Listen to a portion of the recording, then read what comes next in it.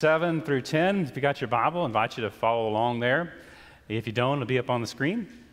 It says, "Make no mistake, God is not mocked. A person will harvest what they plant. Those who plant only for their own benefit will harvest devastation from their selfishness.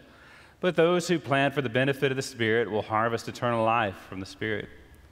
Let's not get tired of doing good, because in time we'll have a harvest if we don't give up. So then let's work for the good of all whenever we have an opportunity, especially for those in the household of faith." So that's the scripture we'll look at today, and it is a powerful one, and it's got a great verse in there that says you will harvest what you sow or harvest what you plant, and I'm pretty sure that was one of the earliest scriptures I ever read or remember hearing. Back then it was you will sow what you reap and reap what you sow. But we got the new translation out there for you. But it is a powerful principle, and here's the great news. Even if you're visiting for the first time today, even if you are not quite a Christian, if you're still thinking about it, that particular truth will have a powerful impact on your life one way or the other. And Paul sets you up. He gives you a great example, and he says, you know how plants work, right? Right? We've been talking about that last couple of weeks. But you take a seed, you put it in the earth, you water it, you let the sun shine, and eventually it grows, right? And it says that you plant what you want to see happen. If you want to have watermelons, you plant watermelon seeds. If you want apples, you plant the apple seeds, right? And then you wait, you got to have patience, and eventually something great happens. And when you think about how does that work in your own life, well, it applies in so many ways. If you think about your relationships right now, about how you tend to them, what you want to see happen with them, the same principle plays out. If you are somebody that you look around at your life and you say, I'm not really seeing what I think God wants in my life to happen, then this principle should really help you, okay? And when we read through it, you'll begin to see exactly what I mean. Now, this passage that happens in verse chapter 7 says this. It says, "Make no mistake, God is not mocked. A person will harvest what they plant. A person will harvest what they plant." And it's great wisdom. There's a pastor named Tim Keller, and he said you could sum up the entire book of Proverbs with that one statement. You will harvest what you plant. In Proverbs, if you've ever read it, it's all about truth and consequences. Your actions are going to result in something happening, either for the good or for the bad of your life, either for the good or for the bad of your community, or for your church, or for your family. Your actions, your decisions, they will result in something happening. It would be nice if you could somehow do like neutral, if you couldn't do bad or good, if those weren't the two choices. There'd be a lot of people stuck in neutral, right? And what Paul points out, he says it produces some kind of harvest. It will result in something happening, right? And if you look at that in terms of your relationships, if you are somebody who is constantly criticizing, condemning, complaining, griping, whining, right? Is that going to have an impact on the relationships in your life? I believe it will, all right. And if you're somebody that's joyful and happy, if you're optimistic, if you're always continuing to encourage people and tell them how much you appreciate them, is that going to have an impact on your relationships? Absolutely. If you're married, I hope you paid attention to that last part, right? It has an impact on how things are going to go. And the other reality is that it does have consequences. It will result in something happening one way or the other. How you treat people, how you invest your money, how you spend your time. All of these things are going to contribute to what we have happen to us in the future, right? I know y'all are all looking at me like this is basic, this is normal, but brothers and sisters, how many times have you seen people fight this principle, right? In my own life, if I go home and I eat a half gallon of Rocky Road, if I get my Bluebell and I eat an entire half gallon of Rocky Road, I can tell myself that principle doesn't really work, right? I can lie to myself, right? And I could say, somehow, all those calories are not going to contribute to my weight, right? I can lie to myself. I can do that. I could also I could say, God, please bless this Rocky Road. that Bluebell hath provided, right? And I can tell myself, Lord, forgive me for about to commit the sin of gluttony. I'm about to indulge. But at the end of the day, it's going to have consequences. And if I want my clothes to fit in the future, then I have some tough choices to make, right? I could either quit eating ice cream, Lord help me, or I could eat less, or less frequently, and just appreciate the fact that, there's going to be consequences to what I do. And over again, even though we would all agree it's a simple principle, it's one that we have an easy time getting our head around, you will see people fight this over and over again, not only in terms of it being true, but also you will have people from time to time that go good and well, they're aware that their life needs to change. And so they come and they get before the cross and they ask Jesus for forgiveness, and then they get frustrated that things haven't immediately changed. They look around at their life and they say, why is it that this particular season of my life, the harvest that I am reaping, is not the one filled with rainbows and unicorns that I'd hoped for, right? Why is it I'm still suffering the consequences of something that I did years ago? And you look back at this principle and it says, what did you plant back then? What was it that you put in the ground? What was it that you were doing? And that it's going to take time in order for things to change, all right? And just as a quick note to that, have you ever been in a place where you planted one thing and then suddenly, there's weeds that grow up and occasionally a random seed falls there and you end up with watermelons in your wildflower plants? Does that ever happen to y'all? Yeah, okay, so you're beginning to see why exactly this matters so much. And so let's look through the passage once more and just be thinking about this in terms of your own life. If you look back in the past year and you say, am I more loving than I was last year? Am I more joyful than I was last year? Am I more generous than I was last year? Am I kinder than I was last year? Am I more self-controlled? Look back at that and say, is that what's happening in my life? Or am I getting some kind of different harvest that's happening in my world? And if you can answer yes to all those, then bless you, great. If not, then please pay attention. All right. It says in verse 7, make no mistake, God is not mocked. A person will harvest what they plant.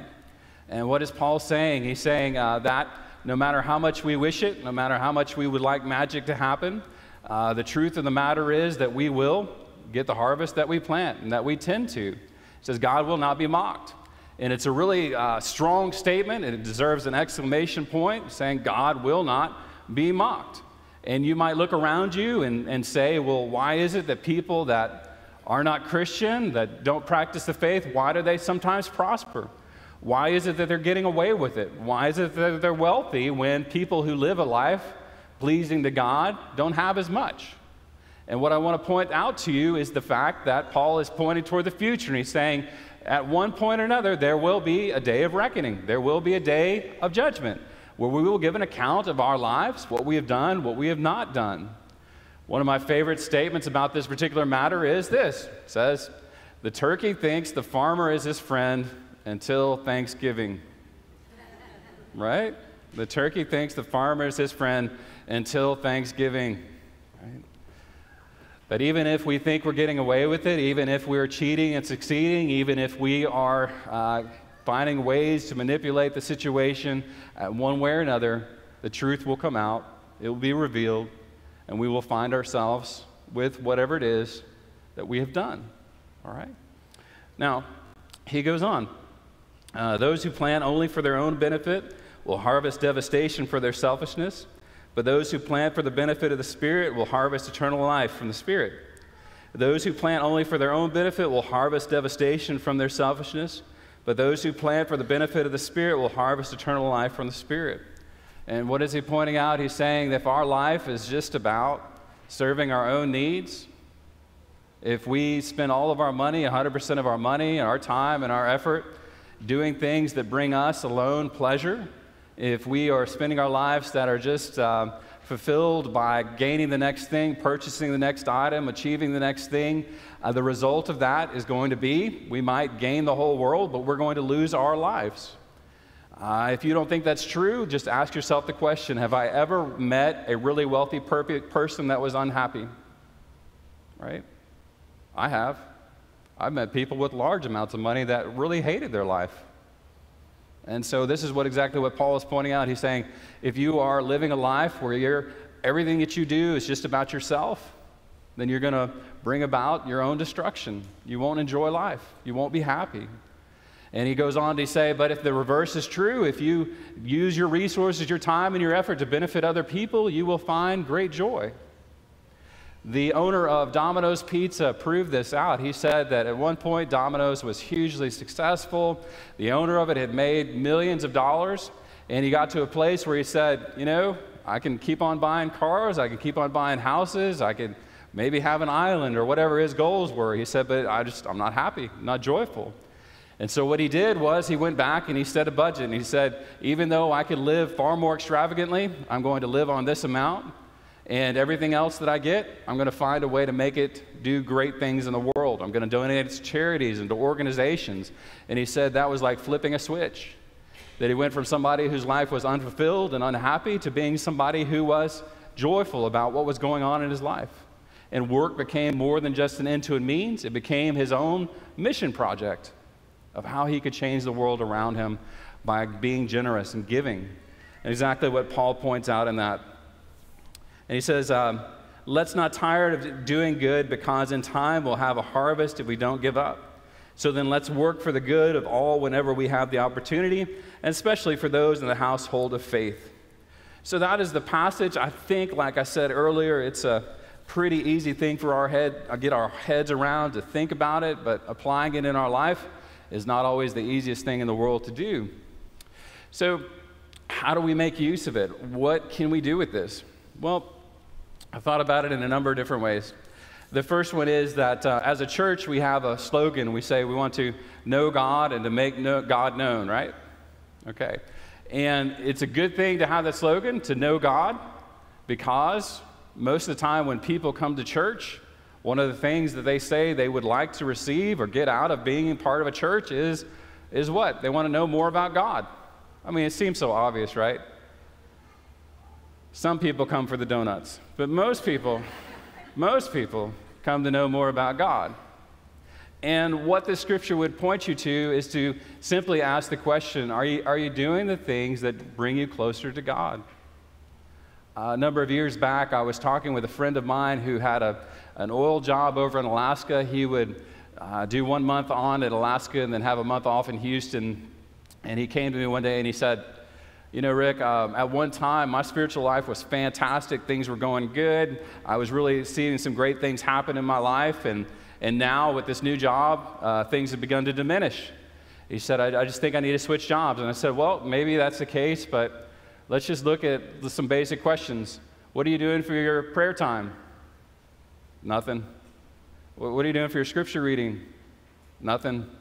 Are you fasting? Nope. Do you attend worship? Nope. Do you, I don't know, look at your Bible app or something? Nope. I said, well, let's just start there. And when you think about your own life, you know, are you more loving than you were last year? Are you more kind than you were last year? A lot of that comes down to the basic questions of, are you spending time with God? Are you sowing those spiritual seeds, as Paul would say? Are you sowing into the Spirit? Are you planting something good right now in the moment? You know, are you daily waking up and enjoying God and spending time with God in prayer and reading through your Bible on a regular basis? Are you taking the time to really come to worship God and to spend time with God, right? Are you finding ways that you can serve, you know? And if you answer yes to all those things, then I guarantee you that in the future you're going to reap the great harvest of spiritual growth, of being spiritually stronger than you are right now. Okay? The other part of this is that if we look at this particular passage and we say, so that would help us grow in God, if we would spend time and reading the scriptures, if we would pray more often, if we would worship more frequently, or whatever the case might be, you know, those will help us to know God. And if you're at a place right now and you say, man, I would love that, but Rick, you just don't know how much I've messed up my life, right? You don't know the consequences of things that I've done in the past. You don't know how that's showing itself over and over again in my life right now. No matter how much I pray, no matter how much I read the scripture, it just doesn't seem to go away. I would just say, have faith. Trust in it. Believe in what God is doing in your life right now. And if you've never done any of those things, then start today. When is the best time to plant a tree? 20 years ago. What's the second best time? Today. Start down that path. Grow in that journey. The other thing I want to point out about this particular verse is what Paul would say, and he would repeat. You remember that great scripture. He says, "So then let's work for the good of all whenever we have the opportunity, and especially for those in the household of faith." So then let's work for the good of all whenever we have an opportunity, and especially for those in the household of faith.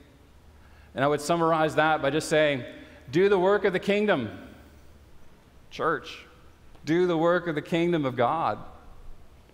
This past week, I got to meet with a number of people from our church about community groups, talking about what they love about the church and seeing what they want for the future.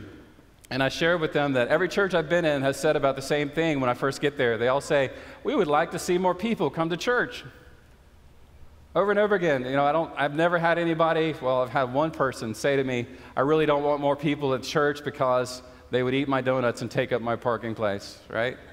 The rest of the time, they all in agreement, we would love to see more people in the church. And then I talk with them about, well, to do that, you're going to have to pray for it. You're going to have to do everything you can to be hospitable to other people, and you're going to have to invite people, right? You're going to have to get in there and do the work of the kingdom of God if you want to see great results. I mean, I'm with you, man. It would be great if, like going back to the Blue Belt illustration, if I could just say the prayer and I'd say, Lord, help these calories not to count. Let it not be counted against me.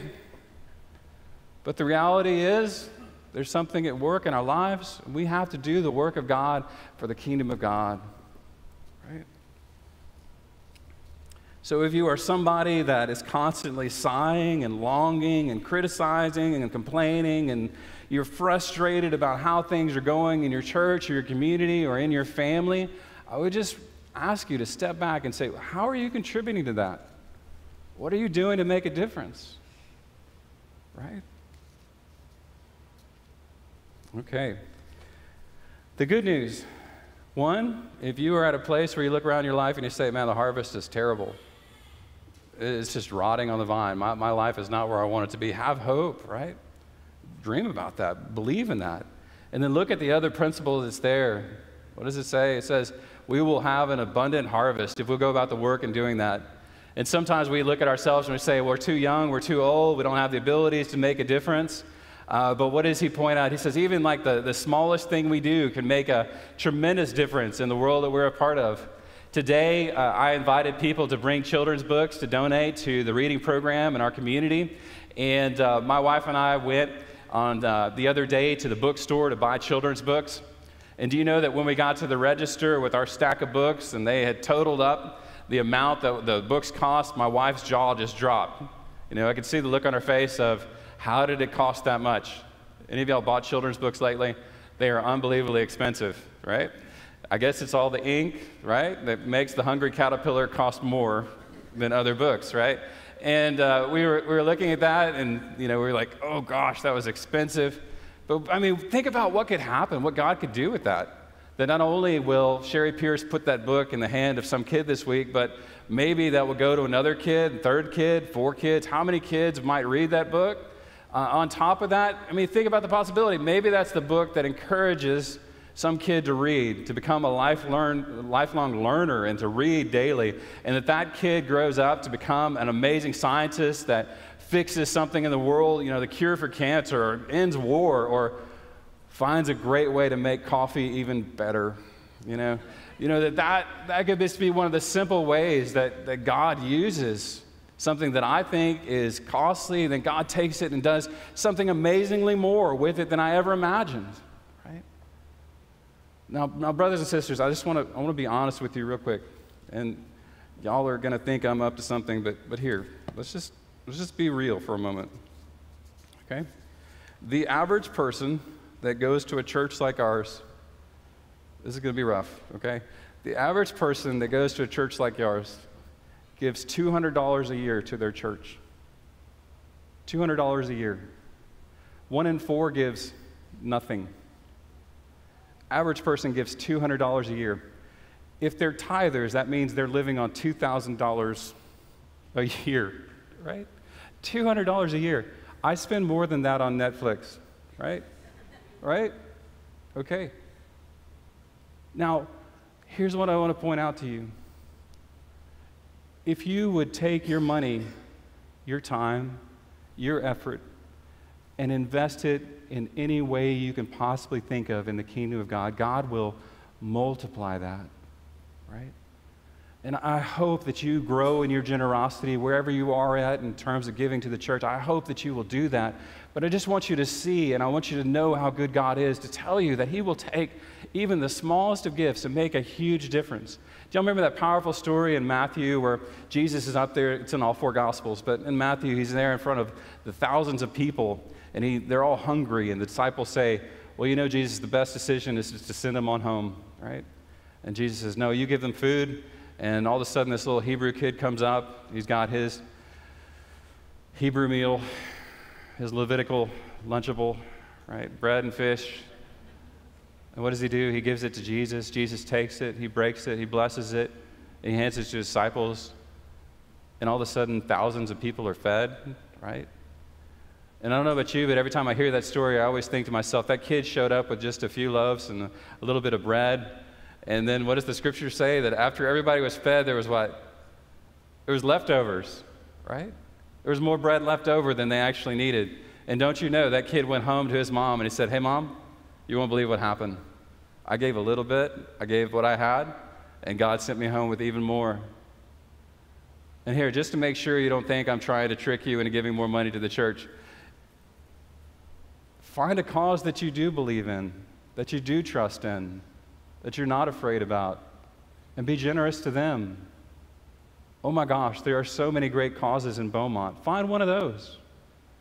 And look at the way that God uses your gifts, your abilities, your smallest gifts, and blesses not only you, but so many others, right?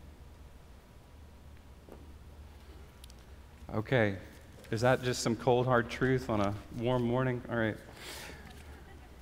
But when I think about that and I think about the reality of what's going on in your life, not only does it play out in terms of your relationships, your parenting, your many ways that it will happen, but I just pray and ask that you will look at this and consider this because it has made such a huge difference in my life, and I know it is the same for you. Let us pray. Heavenly Father,